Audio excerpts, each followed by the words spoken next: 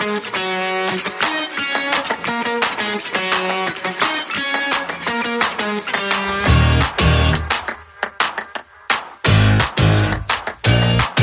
you mob, Pete here from Aussie English. Welcome to another episode of the Aussie English podcast, the number one place for anyone and everyone wanting to learn Australian English.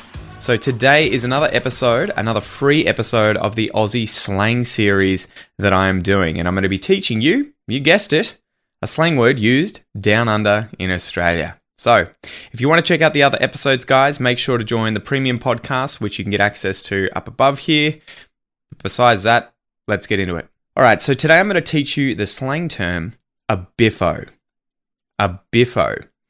You'll often hear this in the expression to get into a biffo or to have a biffo. And it's a bit of a blokey, it's a bit of a masculine way of saying to get into a fight, right? So it could be figurative that, you get into I guess not figurative, but a verbal fight with someone. You're not actually getting into fisticuffs and hurting that person.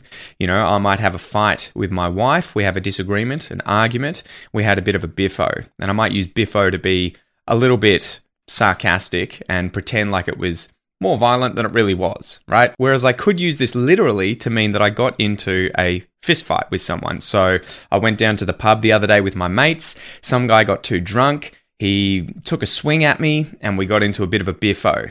But because I'm such a badass, I knocked him out with one punch, Got into a bit of a biffo, but I escaped unscathed.